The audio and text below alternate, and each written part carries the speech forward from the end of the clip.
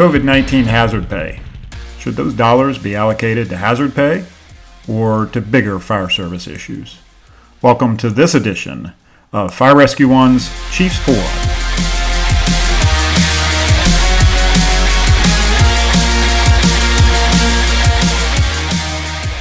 Let's dive right into the issue. Comments from Treasury Secretary Steve Mnuchin recently generated significant debate and discussion about hazard pay being included in the next round or one of the next rounds of federal stimulus funding. COVID-19 has certainly challenged our response systems, the psyche of our responders, and the relationships with our partners. The opinions are strong on both sides of the issue. It's easy, in my eyes, to be attracted to the carrot, that's more money, being dangled in front of the individuals. However, I believe we should be pushing for long-term sustainable financial benefits and advances in equipment and structure instead of feeding the frenzy of a 90-day fix. Our structural systems and coordination efforts need long-term solutions for problems we've been experiencing for years, not a quick fix for the past couple of months. These are real issues that hazard pay will do nothing to fix. We see the struggle between health and emergency management at the federal, state, and local level. Let's fix that. We see supplies stuck in cabinets for years only to have dry rot straps when we need them the most. Let's fix that. We see hospitals and health departments fighting over information, hiding behind HIPAA, and leaving responders hanging out to dry. Even though the Ryan-White Act was amended to cover this virus. The next disease will be playing the same battle. Let's fix that. Short-term or one-time payments to firefighters and medical personnel may help individually, I recognize that, but does nothing for the greater impact of the fire service. Are you going to ask for your fix of hazard pay when the next disaster hits? A congressman recently said, and I quote, "These nurses, these doctors, healthcare workers, they're risking their lives. I'm sure when they walk to work or take the subway to work, they're wondering, will I catch this virus? But they're like the firefighters and police officers and construction workers were heroes on 9/11. These are our heroes today, and they should get hazard pay."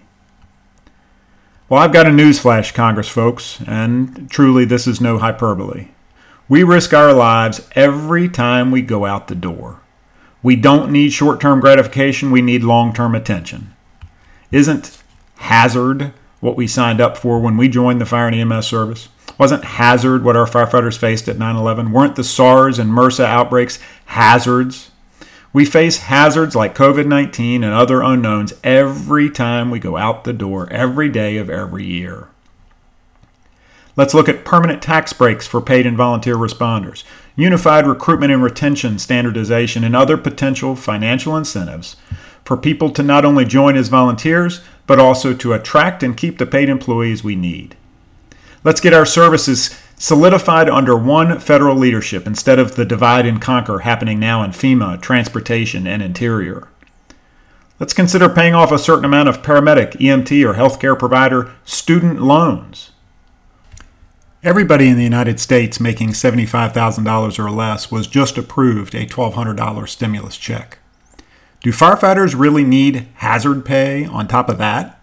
I mean, really need it? Maybe there are individual circumstances where the answer is yes, but my guess is more often than not, the answer is no. We need this next stimulus money to support a sustainable supply chain that keeps up with the expirations in new technology, to support our military reservists who are being called up to help us, to support the greater good within our service, not to line our pockets with a little extra lunch money. Thank you to Congress and Secretary Mnuchin for the thought, but hazard is what we signed up for when we signed on to the job. Now that's the way I see it. I'd like to hear from you in the comments below, or you can reach me at mbashoor@lexipol.com, on Twitter at Chief Bashoor, through Facebook, or my personal email address at chiefbashoor@gmail.com. This is Mark Bashoor. Thanks for joining us. Keep your distance, keep your cover, keep safe, and stay smart. We will talk to you next time on Fire Rescue One's Chiefs Forum.